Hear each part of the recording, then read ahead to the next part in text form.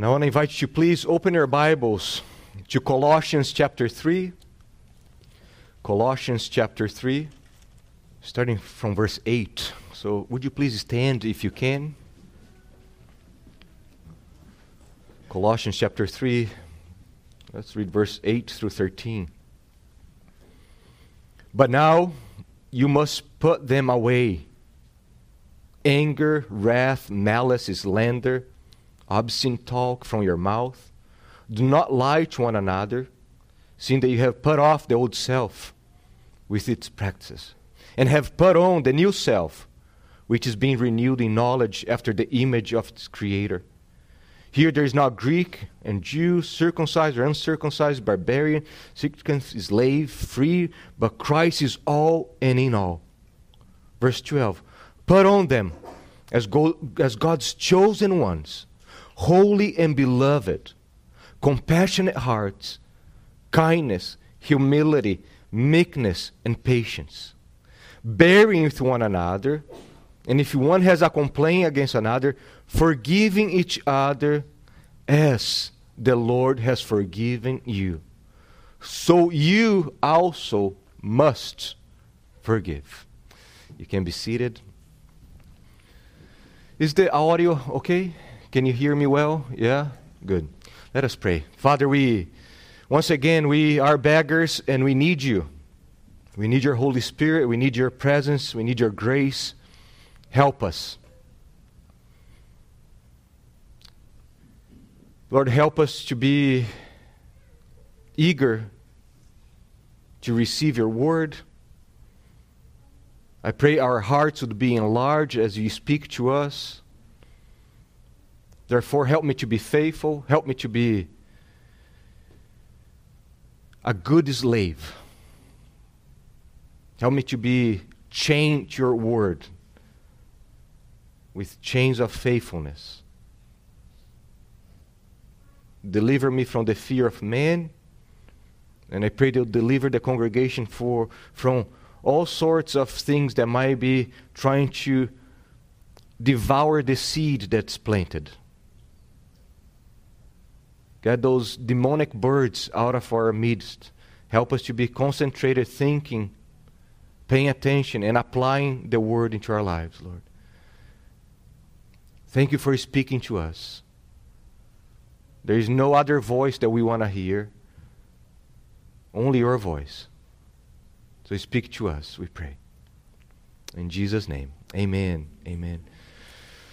We have been talking about forgiveness, have been studying about forgiveness of sins, and it's fascinating how the subject of forgiveness affects so many people, and how much emotion there is in the topic of forgiveness. So if you read stories about people in court, and they were in court and that person had molested, murdered a family member, and that person who is there stands up and says, I forgive you. And there's so much emotion as we read stories like that. And just, there is one sense that forgiveness is in our soul, the longing for forgiveness because of the fall. That was not how we were made to be. We were created by God to live in shalom, in a harmonious relationship with God. And sin broke that. And forgiveness is the restoration of that broken relationship. So there is an aspect that we long for forgiveness. But then you add sin, and then we pervert the idea of forgiveness. So forgiveness becomes contaminated with our own ideas of forgiveness because of our sin. So it becomes a mess, this subject. That's why we need to go to the Word of God and ask God to instruct us to understand forgiveness. And especially today as we look to the how. How am I supposed to forgive one another? Can I create my own standards? Am I supposed to forgive the way I want to forgive? Or does God stipulate how am I supposed to forgive one another? I like what D. James Kennedy says. He writes, before we can enter into any lasting relationship with another, we must learn how to forgive, since we all hurt one another. The Bible says forgiving one another. It does not simply say forgiving others, but forgiving one another. It says it's a mutual, cooperative venture. Not only do we need to forgive, we need also to receive forgiveness. It's the indispensable sign of a Christian. And we ought to learn how to forgive. Why? So we can feel better about ourselves? No, so we can glorify God, so we can magnify our triune God. And what is so vital in forgiveness is to preserve the unity of the church that Christ has purchased with his own blood. So that's where we're going to be looking this morning at the how of forgiveness. And of course, you've got to always start with God. So how does God forgive us? That's the first question. And then how do we forgive one another? That's the goal for this morning's sermon. So first, and the temptation is always about ourselves. How am I supposed to forgive that person that I don't like? How am I supposed to forgive so-and-so? And stop. We've got to first start with the Lord. It always starts with him. So the first thing is, how does God forgive me? How does God forgive us? Paul says in Ephesians 4:32, be kind to one another, tender-hearted, forgiving one another, what? As God in Christ forgave you. So the standard, the pattern of how we're going to forgive one another is God's forgiveness towards us. So much of what we're going to be looking right now is something that we saw earlier, but that's what's important. There's connection in this series here. So for example, how does God forgive us? One example is looking at the story of David. And remember, David sins. The prophet comes, confronts him, rebukes him, and David repents. And then we read in 2 Samuel 12:13, right after David repents, I have sinned. Nathan says, the Lord also has put your sin away. You shall not die. So the picture here is the Lord doing what? Getting that sin that was hindering the relationship between Yahweh and David. You remember, David is struggling. He cannot have a relationship with the Lord. Why? He says that in the Psalms. Everything is groaning inside of me. I don't have a relationship with the Lord. Why? Because he had not confessed and repented. And as soon as he repents and confesses, the Lord does this. He gets that sin that's hindering the two parties, and he removes. So now they can be together. Your sin has been put away. So now David and Yahweh can be together. That's how God forgives us. He gets that sin, and he moves out of the way for us to be in fellowship with him. Another way of looking how God forgives us is by looking at Colossians 2. And that's a beautiful statement that Paul makes here. He says, and you who were dead in your trespasses and the uncircumcision of your flesh, look at that, God made alive together with him, that's Christ, having forgiven us all our trespasses by canceling the record of debt that stood against us with its legal demands. This he set aside, nailing to the cross. And notice how Paul puts together making alive and what comes right after making alive? Forgiving. By forgiving. He made you alive having forgiven. Can you see that in your Bibles? What comes right after made you alive? Good. Forgiving. Forgiveness, there is this picture of resurrection. Why? The relationship is dead. Sin brings death between the relationship of man and God. And God brings this resurrection by forgiving us in Christ Jesus. So that's a beautiful picture of how God forgives us. He's literally raising us from our grave as we are separated from him. So forgiveness of sins brings life. Life with God. We have fellowship with him. And Paul says, strong words here, having forgiven us all our trespasses, how? By canceling, literally obliterating the debt that we had. Peter used the same word in Acts chapter 3, verse 19, when he says, repent therefore and turn back, that your sins may be, the same word, blotted out, wiped away, obliterated. That's the picture that we have here. Jesus taking our debt. We all carry a debt towards God. We all carry a debt towards God. And the picture is Jesus taking that debt that we had with God and doing what? It's mine. I will pay that. And he nailed to the cross with his blood. He's paying that debt. So that's a beautiful picture of how God forgives us. He takes the debt that we have. It's mine. You're free. No condemnation, no guilt now. I take upon myself that. That's how God forgives us.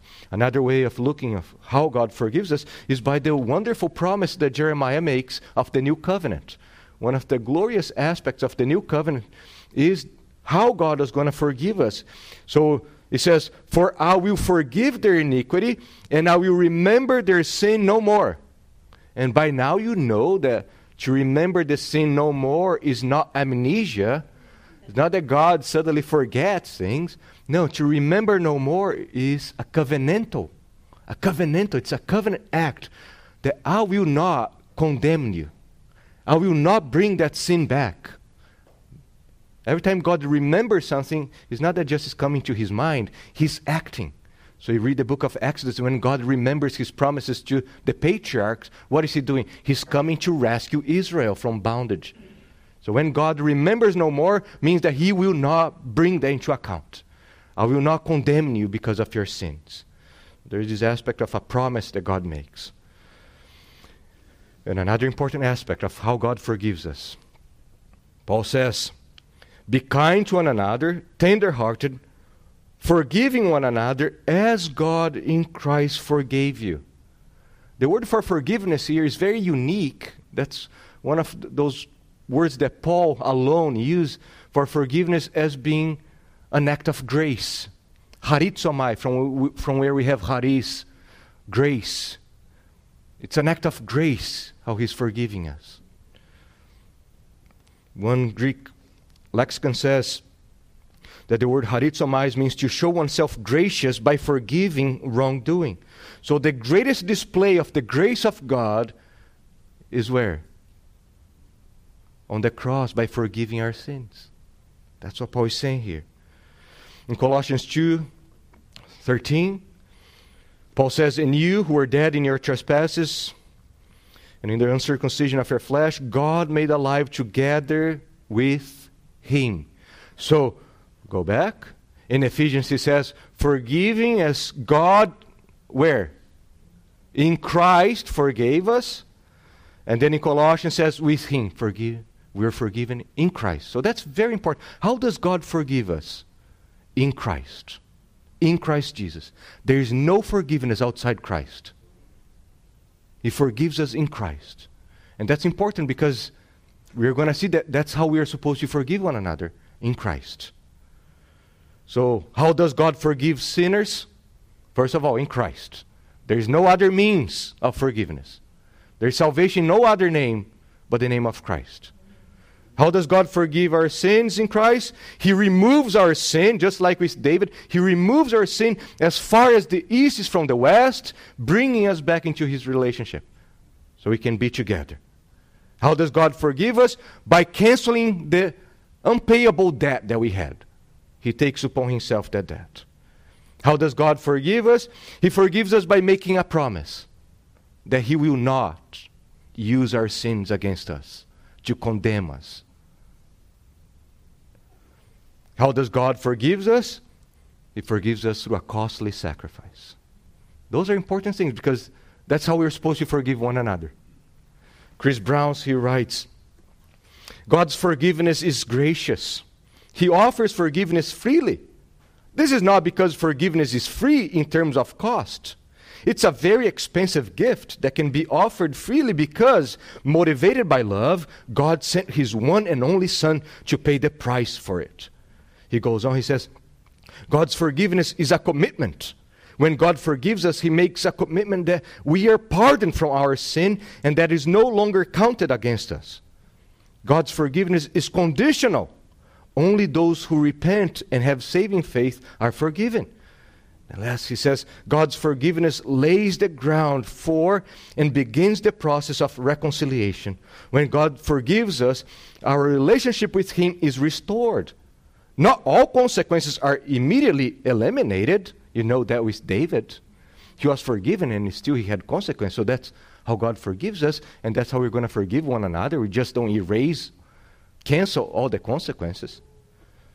But he says God disciplines His children as a father disciplines his children. So that's so crucial as we're going to be thinking about how we must forgive one another. First of all, we need to understand how God forgives us. So how does God forgive us? And now we have all these biblical grounds to understand. When we repent of our sins, He's ready. That's one of the beautiful things. He's ready. He's a forgiving God. He has this disposition to forgive us. And as soon as we repent and confess our sins, He removes that sin. He embraces us. He takes us home. And He never brings again that sin against us. That's how God forgives us. And that's through a costly sacrifice. So,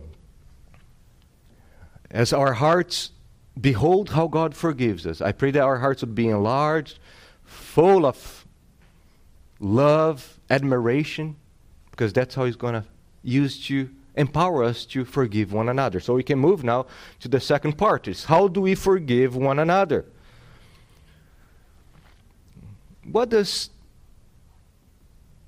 Think about a Christian.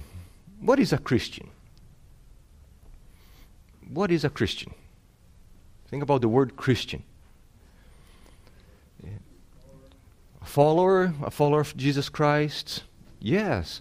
If you think about the Roman background, you had the Herodians.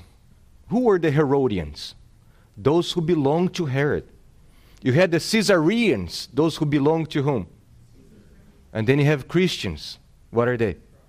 Those who belong to Christ. So there is an aspect of belonging to. A Christian is one who belongs to Christ. And we belong to Christ, and all that we do, all that we say, all that we think must be under His lordship. Amen? Sadly, so much of forgiveness we remove from the lordship of Christ, and suddenly we decide how to forgive. However I feel like. No longer Christ is in charge to dictate how I must forgive.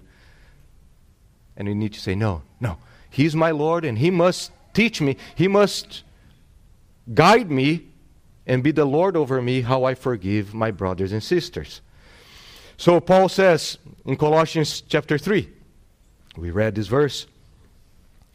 Paul says, verse 12 and 13, put on then, as God's chosen ones, holy and beloved, compassionate hearts, kindness, humility, meekness, and patience, bearing with one another, and if one has a complaint against another, forgiving each other. How? As the Lord has forgiven you, so you also must forgive. Or Ephesians, we read this passage, but let's read again. That's important. Paul says, verse 32, be kind to one another, tender-hearted, forgiving one another. How? As God in Christ forgave you. Therefore, be imitators of God as beloved children.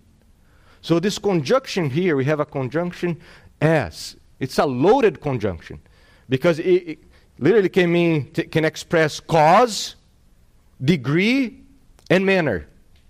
Meaning, we are to forgive one another as could be a cause, because Christ forgave us.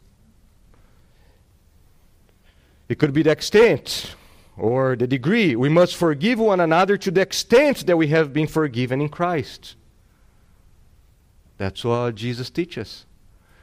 Forgive us our debts as we have forgiven our debtors. And could be also manner. We must forgive one another just as we were forgiven by God in Christ Jesus. So it's a loaded word. And I think the Holy Spirit inspired Paul to choose that specific word because it has all this range of implications for us. So one scholar says, he says, Paul sets forth the strongest possible motive.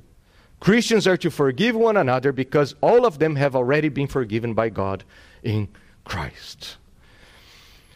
And you see the verb tenses here. Paul says, forgiving one another as God what?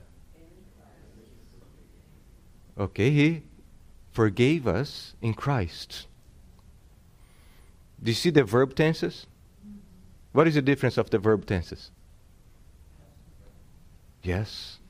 One is past, the other is present. The past is the judicial aspect. You were forgiven in Christ Jesus. Done. Forgiven. And because that took place, because you were forgiven by Christ, now you are empowered to do what? Keep on forgiving. Keep on forgiving. So, even the verb tenses are important here. And the context, go to Colossians chapter 3, and also keep on finger there, and then you can go to Ephesians chapter 4. And the context is very important to understand why Paul is saying these things here. Let me ask you, who is Paul talking to? The church. Wonderful. He's talking to a local church. That's the context of the command to forgive one another, is the life in the local church. Paul is giving instructions and commandments to a local church of how they must dress themselves. Not with clothes, but with the garments of love. They are no longer in Adam. They do not longer wear Adam's clothes. They are in Christ, and they wear Christ's garments. So put on the garments of Christ, and put off the garments of Adam. That's the context. That's very important. Forgiveness of sin is crucial, critical, essential, central, and vital in the life of the church. Think about all the commands that we have to love one another, care for one another, bear one another's burdens. We're supposed to share our time with one another, share our wallets with one another, share our homes with one another. You cannot do that apart from the local church. That's a command to the church. Christians living in a local church. And as you do that, what happens? The chances of hurting one another increase, right? The more you spend time with someone, the more you realize that the potential to hurt one another is greater. Remember, you're dating, you could not see any flaws. Right? Then once you get married, what happened to that person? Reality check, we are living together. And the same with a church. You can be attending a church and never be involved. Nobody's going to hurt you. You're not going to hurt anybody. But as soon as you start living the New Testament way of life in a local church, what happens? We're going to hurt one another. There is no way to not happen that. So as we live together, we will hurt one another. And I like what J. Adams says, we need the oil, the WD of forgiveness that keeps things running smoothly. We need that. That's the only oil that can keep things in the church running smoothly, is forgiveness. He talks about how we must work together closely. And then we find ourselves denting each other's fenders, taking a tail light, and at times even having head-on collisions. And under such circumstances, forgiveness is vital for the life of the local church. Amen? So, as we think how we are supposed to forgive one another, we are supposed to forgive as God forgave us in Christ Jesus. Praise the Lord. But I just want to bring some other practical aspects of how to forgive one another. And the first one is how to confront. Because if I'm called to forgive, sometimes I will have to confront. So much of what takes place, we can and we must cover the offense, drop it, overlook. Those are words that the Bible uses. But there are times when there are sins that they cannot be overlooked. Because of our love towards the Lord, our love towards our brothers and sisters, there will be times when we must confront. We must rebuke a brother and sister. That's just part of the Christian life and part of Christ's command to us. Jesus says, Luke chapter 17, pay attention to yourselves. If your brother sins, what? Ignore him. If your brother sins, rebuke him. And if he repents, forgive him. And if he sins against you 7 times in the day and turns to you 7 times saying, I repent, you must forgive him. Or Matthew 18, verse 15. If your brother sins against you, what do? Ignore him? Go, look at that. Go and tell him his fault between you and him alone. If he listens to you, you have gained your brother. So there will be times when we must confront one another in order for us to bestow forgiveness, for us to maintain the unity of the body. So how do I confront a brother or sister who is in sin? How do I do that? We saw here, the first thing we need to do is you must go to the one who sinned against you. Go to him. Jesus says, if your brother sins against you, you go and tell him his fault. Do not go to other people. The temptation is to do what? I sin against Charlene. Charlene does what? That's the temptation, to tell other people. We want people to defend us. No, we go to the person. We go to the person. And do you know the problem is we put those garments of, I need wisdom. I need some counsel here. So you go and you gossip to another brother and sister. Can you believe? Can you believe that so-and-so did that to me? That's the temptation for us to do. Instead of obeying the Lord and doing the hard thing that's just to go, we try to involve other people. And that's harmful to the unity of the church. We must make every effort to avoid unnecessarily involving others. Failure to follow Jesus' instruction in this area often causes terrible damage. Unnecessarily involving others can destroy friendships and divide churches. So Jesus says, go. If someone in this church sin against you, and we talk about sin, not petty offenses that you took upon yourself. We can be offended all day long, and actually there are no sins against the Lord and against you, right? So we need to stop with the drama. When there is sin, there is a sin against the Lord. That's an ugly sin. You go to the person. Don't stay paralyzed in your bitterness, in your anger. Jesus says, go. Go. And here we see how forgiveness is not primarily about how I feel. So much of the teaching of forgiveness today is how you feel. And if you forgive, you're going to feel better.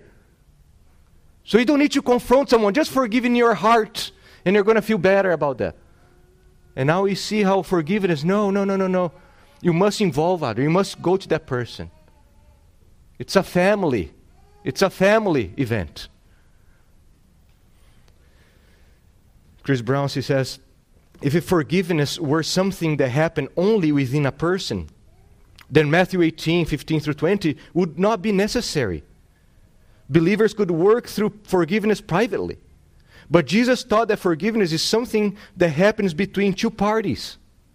So he says forgiveness is figurative, is a figurative handshake or a hug. You cannot shake hands alone, and you cannot hug yourself. For forgiveness to happen, you need to seek out the offending party or the offended party if you are the offender. Extend your hand and pray that the other party will offer his or hers to you. We need that. There are times when we need to go to that person and say, hey, our relationship is damaged because of this sin, and that cannot be in our church. We are harming the unity that Christ bought for us. So we see how forgiveness is a church endeavor. We must be thinking about the body, what Christ has accomplished, what Christ has purchased, the unity, and stop thinking just about myself. And even for love of your brother. You don't want your brother or sister to be in sin, living in sin. You want him to repent. Okay, so you go to that person. It's hard, but we need to do it. Don't go to other people. Go to that person. Don't try to, let me get someone else's advice. Someone who I know is going to be on my side. So, no, don't do that. Second, go to him or her with gentleness and humility. That's so important. Paul says, be kind to one another, tender heart, preceding the forgiving one another. Use the opportunity to show Christ.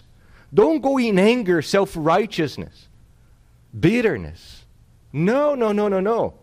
Matthew 18 says that you are going there to gain your brother back to Christ. You're not going there to win your case and make your case. You're there to confront the person because you love him and you know that sin is hindering, first of all, his relationship or her relationship with the Lord. So you want to go to win that person to Christ. So you go with gentleness, humility. In humility, you try to listen to the brother and sister. Not to excuse the sin, but sometimes listening, you realize that you also sin. How many times have you got in an argument, you think you're right, and then you're talking to the person, and suddenly you realize, the Holy Spirit convicts you, and right there, you say, hey, I actually need to ask for forgiveness also. Humility. A lot of times you see that, me too. So go with gentleness, kindness.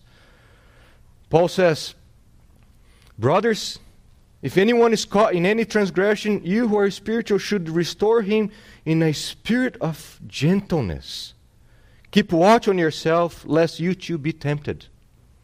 I like what Thomas Reiner writes about this verse. He says, one who truly loves others and is walking in the Spirit approaches them with firmness, since they have sinned, mingled with humility, so that they're treated gently. And honestly, this principle should be applied to all of us, everybody. The offender, the offended party, we all must be wearing garments of gentleness. Sometimes we threat going to the person because we have seen that person being so unopen to a rebuke.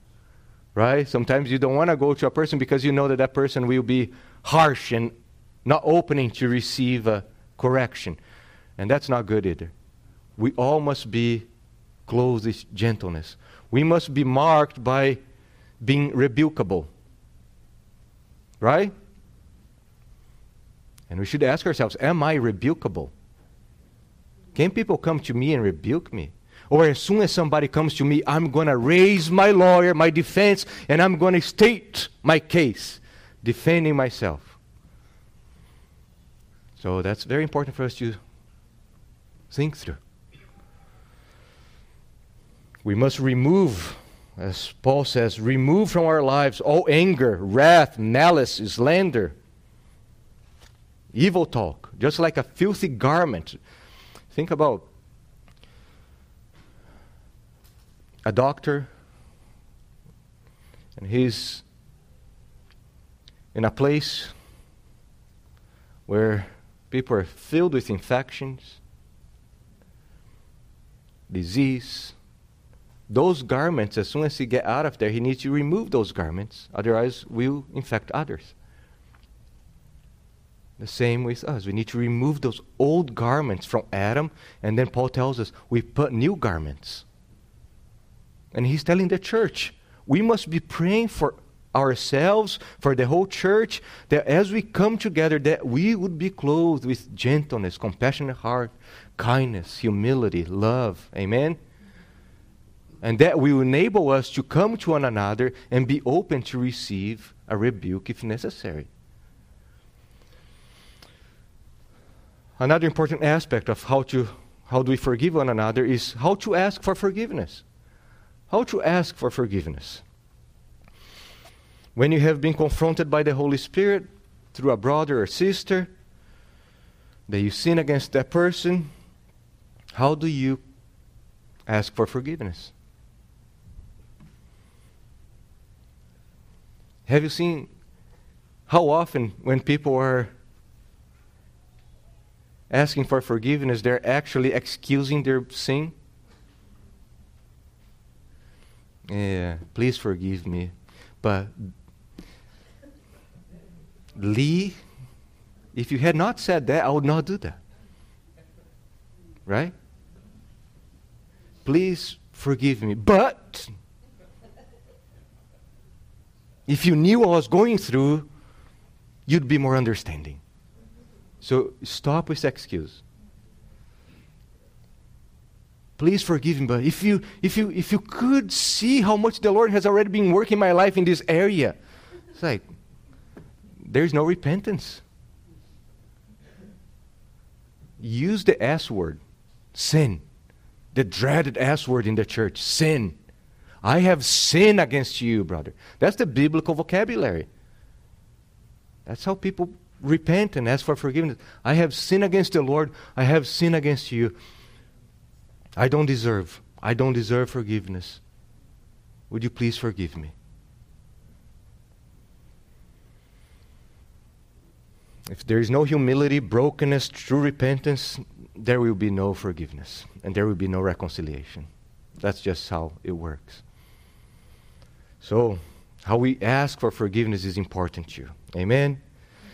Another question of the how is how often I must forgive my brother. And we always go to the text in Matthew 18 or Luke chapter 17 when Jesus talks about forgiving 7 times or 77 that we have in Matthew 18. And what is Jesus teaching here about the how often? He's teaching us that we must have a forgiving disposition. That's what he's teaching here. He's not teaching us to carry a notebook with us and say, forgiven, forgiven, forgiven, forgiven. Hey, he said 7 times on a day. It's 8th. I cannot forgive you. That's not what Jesus is saying. The 70 times 7, that's not what he's saying. He's talking about having a disposition to be forgiving just like God is forgiving. That's what he's calling us to do. To have a heart that's always ready to forgive when there is repentance. And we certainly have the duty to look at the fruit of repentance. We're going to talk more about that the next few Lord's Day, as we look at when to forgive. There must be repentance, and we must look at the fruit of repentance. Can you imagine? Every time I walk by Chris, I punch him. I walk by Chris there, I punch him. Bah! Oh, Chris, please forgive me, brother. I should not have done that. Chris, in kindness, he forgives me. 40 minutes later, I walk by him, punch him again. Oh, please forgive me, Chris. Yeah, I forgive you. An hour later, boom. Let's take in consideration his self-control. And I say, please forgive me, Chris.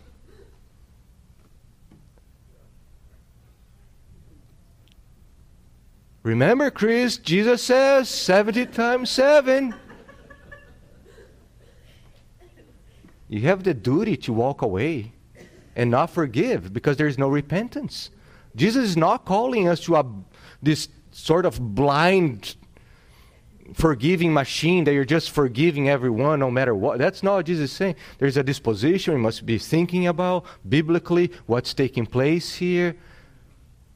So, How often, and we're going to see more about that, but what Jesus is emphasizing in these two texts, Luke 17, Matthew 18, is a disposition to be forgiving. We must have a forgiving heart, ready to forgive when the occasion comes. Amen? So we come now to the last part, and how to forgive one another. How are we supposed to forgive one another? I like what Jay Adams writes. He says, when you forgive another, you declare that you are canceling his debt, removing his guilt, and promising that you will never again bring up his guilt, and promising that you will never again bring up his offenses to use against him. The promise involved three things. One, I will not bring the matter up to you. How often we say that we forgave someone, then we keep bringing it up, bringing that debt upon the person's head. I will not bring the matter up to you. I will not bring the matter up to another, and I will not bring the matter up to myself. The three promises when we forgive someone. I think it's very practical, very biblical.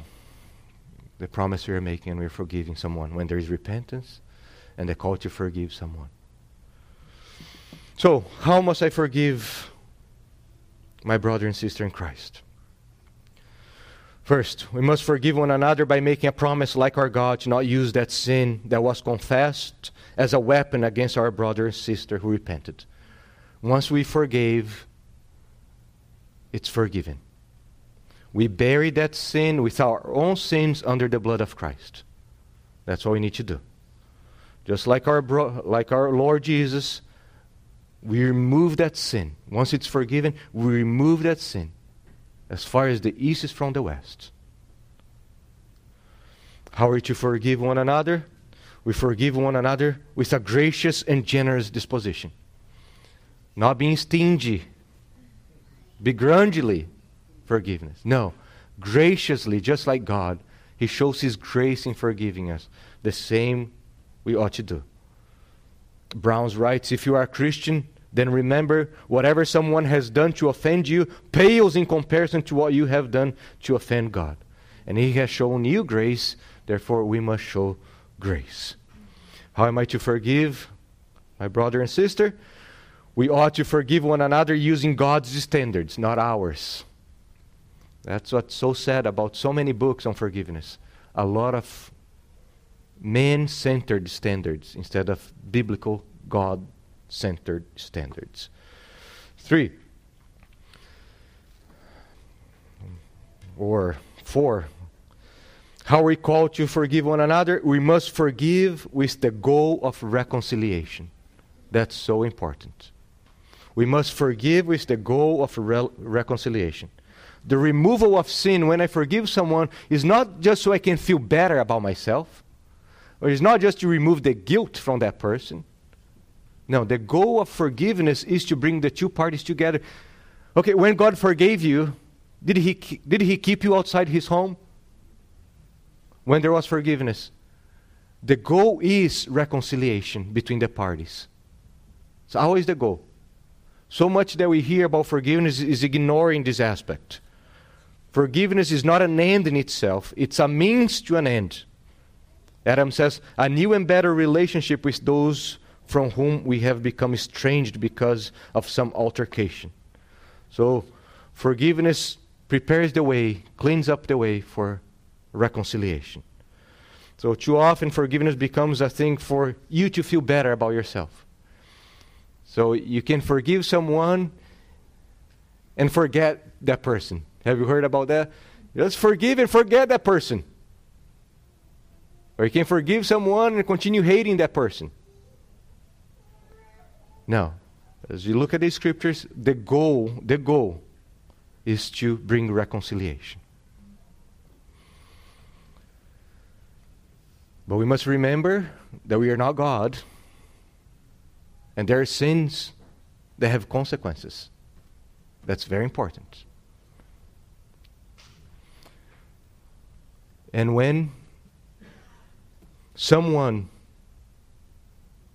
who has committed a heinous, horrible sin against you, abused you,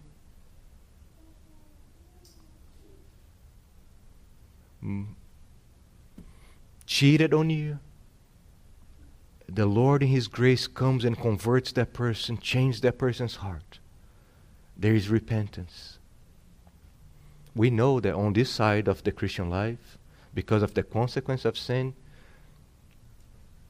there is no way to have the fellowship they would like to have. There is no way. Sometimes because of the law, sometimes because of the breaking of the trust to a level. The comfort that we have is that we will spend eternity together with that person. If there is true repentance, the work of God in save that person, we must remember that for all eternity we will be together, reconciled. Maybe not right now, because sins have consequences. But there is an aspect too of our own hearts, of how if we forgive someone who has repented, maybe we cannot be reconciled in a way that we can hug each other, see each other all the time and be together. That might not happen. But in your heart, you know that there has been reconciliation. And you long for heaven, or the new heavens and new earth, when you'll be able to enjoy the friendship and relationship in a different level. How must we forgive one another? We must forgive one another by expressing our forgiveness through proper words, the tone of our voice and gestures. Someone comes to you broken, says, Todd, I sin against you, please forgive me. Todd doesn't say, okay, all right. Biblical words, I forgive you, brother. I forgive you, brother. Tone of voice. How should we speak? There is joy in heaven. Of course I forgive you, brother. What a joy it is to join heaven right now and be able to embrace you and forgive you. What forgiveness is that we are joyless, graceless, and as if it is a burden to forgive someone. Is that how God forgives us? And when possible, express through gesture. A firm, gracious shake of hand, a hug, heart to heart, a kiss. It's forgiven. The relationship is back. Reconciliation has been accomplished. In 2 Corinthians 2, verses 5 through 11, Paul tells the church, now there was a member who had been kicked out of the church, excommunicated because of sin. He repents. He's coming back to the church. And the church is taking a little longer to welcome that brother. And Paul says, it's time to welcome him. He has repented. Embrace him. And he tells the church to welcome him back with love and to comfort him. That's how you forgive, just like Christ. How do we forgive one another? Lastly, we forgive one another in Christ. There is no way to forgive one another outside Christ. No.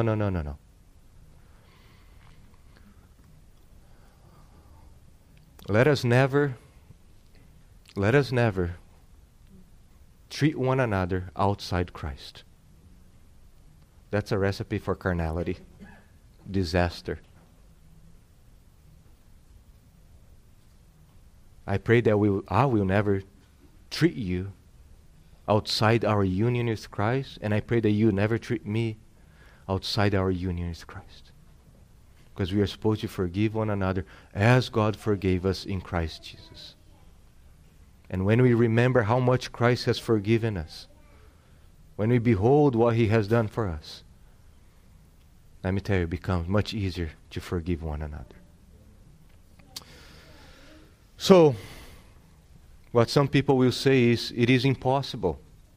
It's impossible to forgive like God. Are you kidding me? And I would say yes and no. Yes, of course, we are not God. You're not perfect like God is. So, yes, in one sense, we cannot forgive like God perfectly. But no, because when Paul says, you must also forgive one another as God forgave you, there is a command. And this command implies power and ability to fulfill it. And that's the power of the gospel. When the gospel comes and changes our hearts, we are united with Christ, in Christ, with Him, and now we have the power and ability to do what? Follow the steps of our triune God in forgiving one another. So yes, I will never be able to forgive perfectly like God forgives. But yes, I have the power to follow after Him. Despite my imperfections, the remaining sin, I'm called, commanded, obligated to strive to the best of our abilities to forgive one another in Christ. So, as we grow in Christ, think about that. As we are growing in Christ as a church, we have two responsibilities: to sin less and to forgive more. We have these two responsibilities: to sin less and to be more and more forgiving. Remember that. Of course, we are never going to reach sinless perfection here, but we are indwelt with the Holy Spirit, in union with Christ, members of the new covenant, and our lives must be more and more getting to conformity to Christ's life. So, sinning less and less, forgiving more and more. I'm supposed to be kinder, more gentle, more loving, more patient, and at the same time, more forgiving towards one another. And some of you here, honestly, you might have someone in your life that you have promised, I will never forgive that person. I will never forgive that person for what he has done to me.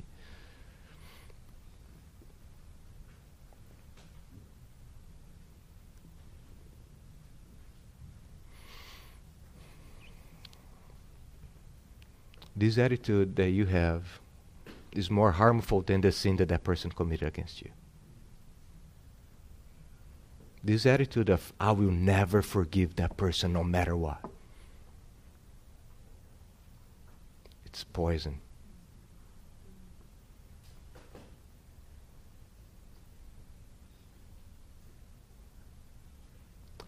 I pray that as we behold the man upon the cross, you know what we need to do? We need to walk through Golgotha. We need to walk through Golgotha. We need to behold the cross of Christ. We need to behold the ugliness of our own sins. See how much God has forgiven us in Christ. And if you are in Christ, if you have been adopted by God in Christ Jesus, you have the power and the ability to forgive as God forgave you. We're going to be singing, "'Tis so sweet to trust in Jesus." The word says, "'Tis so sweet to trust in Jesus, just from sin and self to cease, just from Jesus simply taking life and rest and joy and peace. Oh, how sweet to trust in Jesus, just to trust His cleansing blood, and in simple faith to plunge me 'neath the healing, cleansing flood." So sweet to be forgiven by Christ. So sweet. But there's something that can become even sweeter, is when we forgive one another. Do you know why?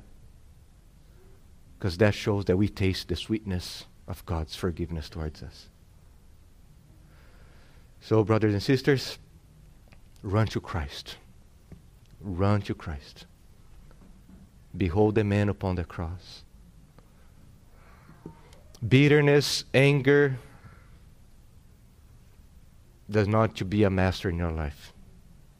Does not need to be a master in your life. run to Jesus Christ. He will embrace in His arms, and those arms will empower you to embrace others. Father, we thank you for how you have forgiven us. And our hearts are humbled by the way you have removed our sins as far as the east is from the west. You placed our sins on Christ. He was taken outside the camp just like that goat, that we might come in to the presence of God. Thank you for canceling our debt. And thank you for your promise that you will remember our sins no more in Christ Jesus. Father, I pray that as we behold how much we have been forgiven by you,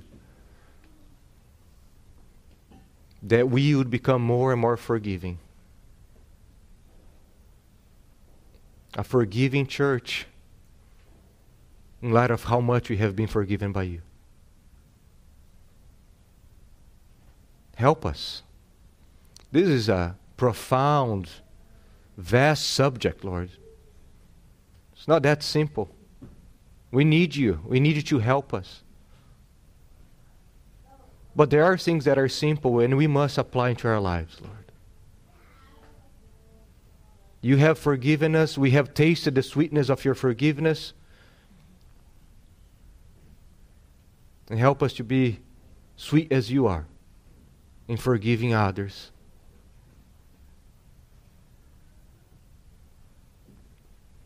It's clear that Satan will and is trying to create havoc in this church, bring disharmony, harm the unity that we have, and how we need to be forgiving, Lord. How we need to obey you. So please help us. For the glory of Christ. Amen. Amen.